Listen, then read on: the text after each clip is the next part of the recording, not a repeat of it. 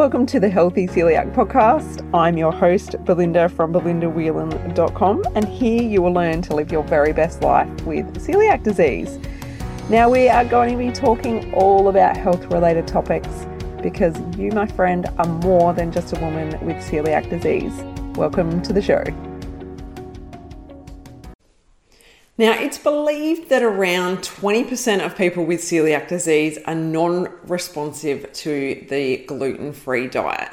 And essentially what this means is 1 in 5 people are still struggling with symptoms after they've gone gluten-free and got their diagnosis. So if this is you, then I wanted to touch on this subject because it's something that I don't think there's enough awareness around. And you might have heard of refractory celiac disease where people don't actually respond at all to a gluten-free diet. And that number is very, very tiny. There's not many people that actually get that diagnosis of that true refractory celiac disease. So what I want to talk about today is all of the other things that could be causing this for you, where you think that you're not responding to a gluten-free diet, and get to the bottom of this, because there's so many areas that we need to look at and that many people aren't even either thinking about themselves because they don't know about it, or their medical team is not looking at it for them. So let's jump on into it. Now, the first one I have to touch on is, are you truly having a gluten-free diet?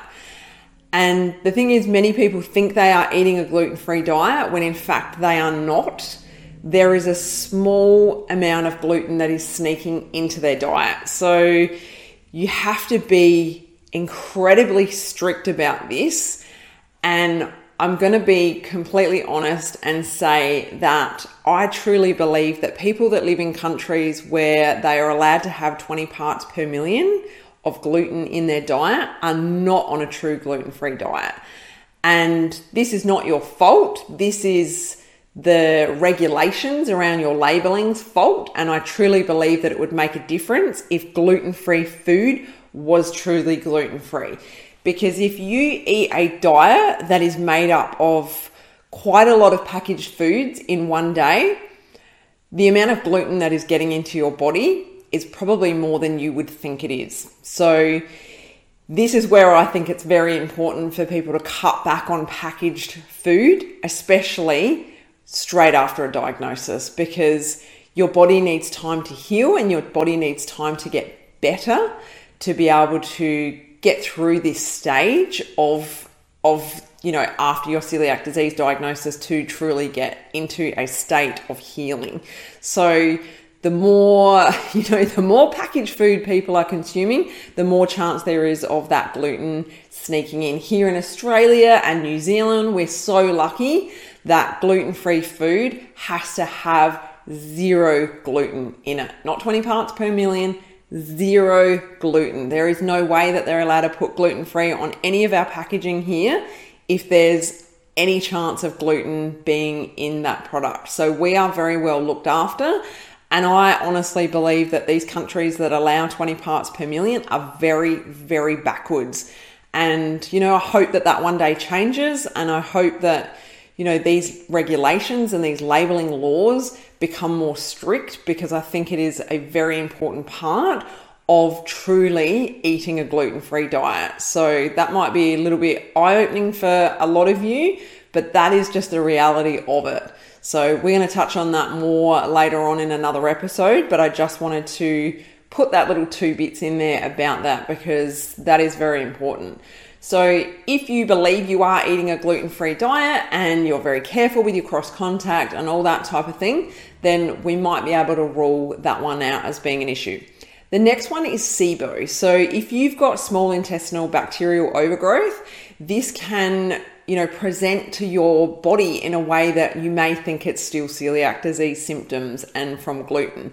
So you might need to be tested to rule out SIBO and make sure that that's not causing an issue for you. So basically what it means is there's an influx or an increase rather in bacterial population in your intestines. So it can cause the same sorts of symptoms that celiac disease can, such as diarrhea and intestinal pain, things like that.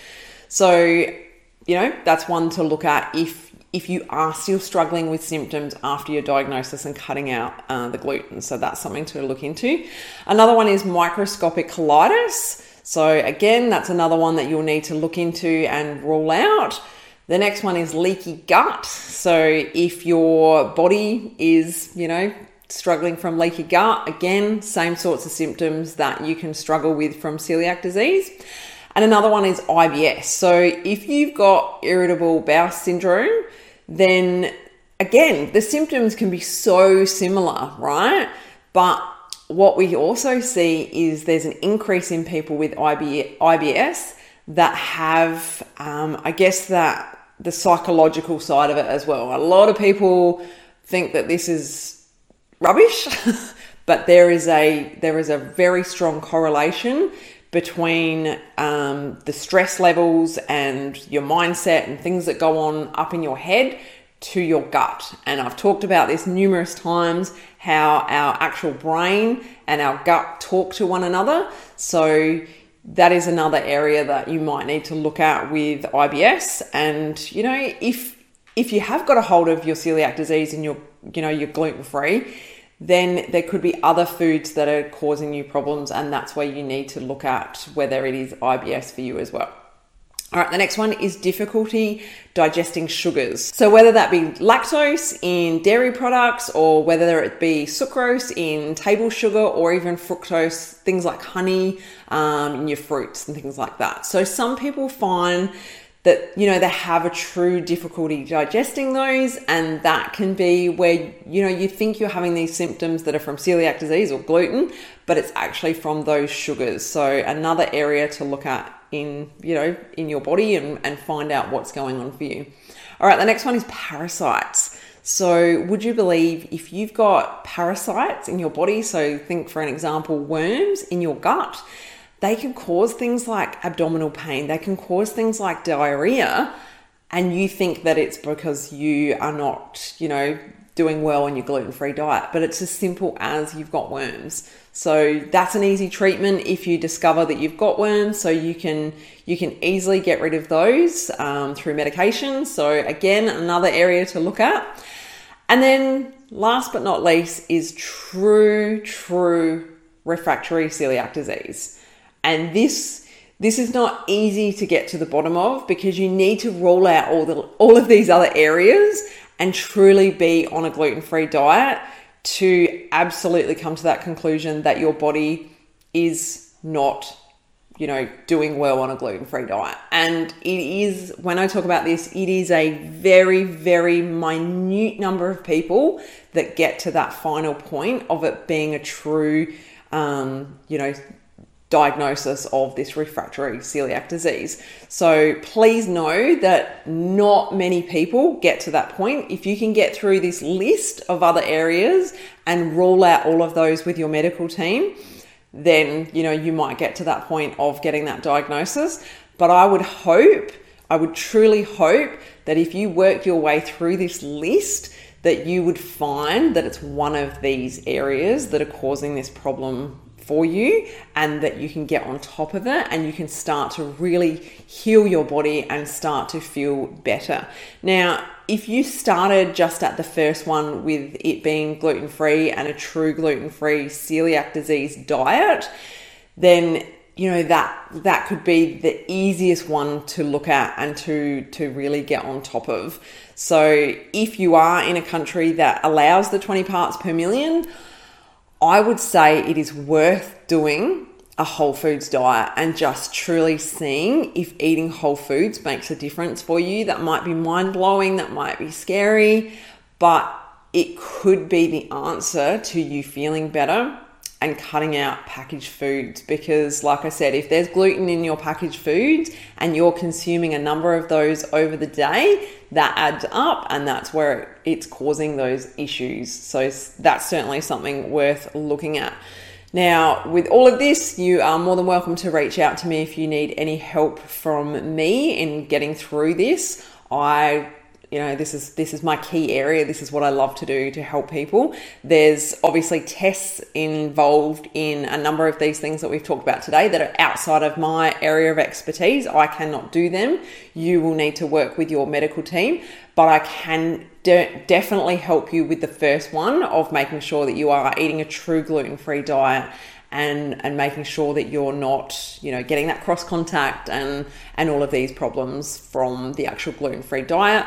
And, you're more than welcome to reach out to me or check out my programs that I have available for you. So just head to my website, belindawhelan.com, if you want to learn more about those. Otherwise, feel free to send me a message on Instagram and we can have a chat there. So my handle is The Healthy Celiac, and I'll respond to you as soon as I can. But yeah, I hope this helps, because, when you look at it, 1 in 5, that's quite a high number. Like 20% of people with celiac disease still struggling with symptoms afterwards. That's quite a high number. So I hope this is an eye-opener and enlightening and helps you get some answers, or at least helps you start to look for some answers moving forward and starting to feel better and improving your health.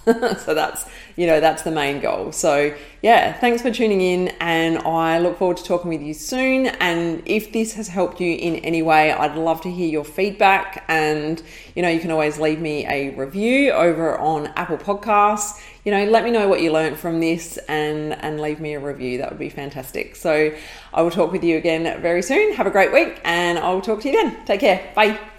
If you enjoyed this episode, head to belindawhelan.com to get yourself a free copy of my exclusive ebook, 11 Mistakes People Make Going Gluten-Free Living with Celiac Disease.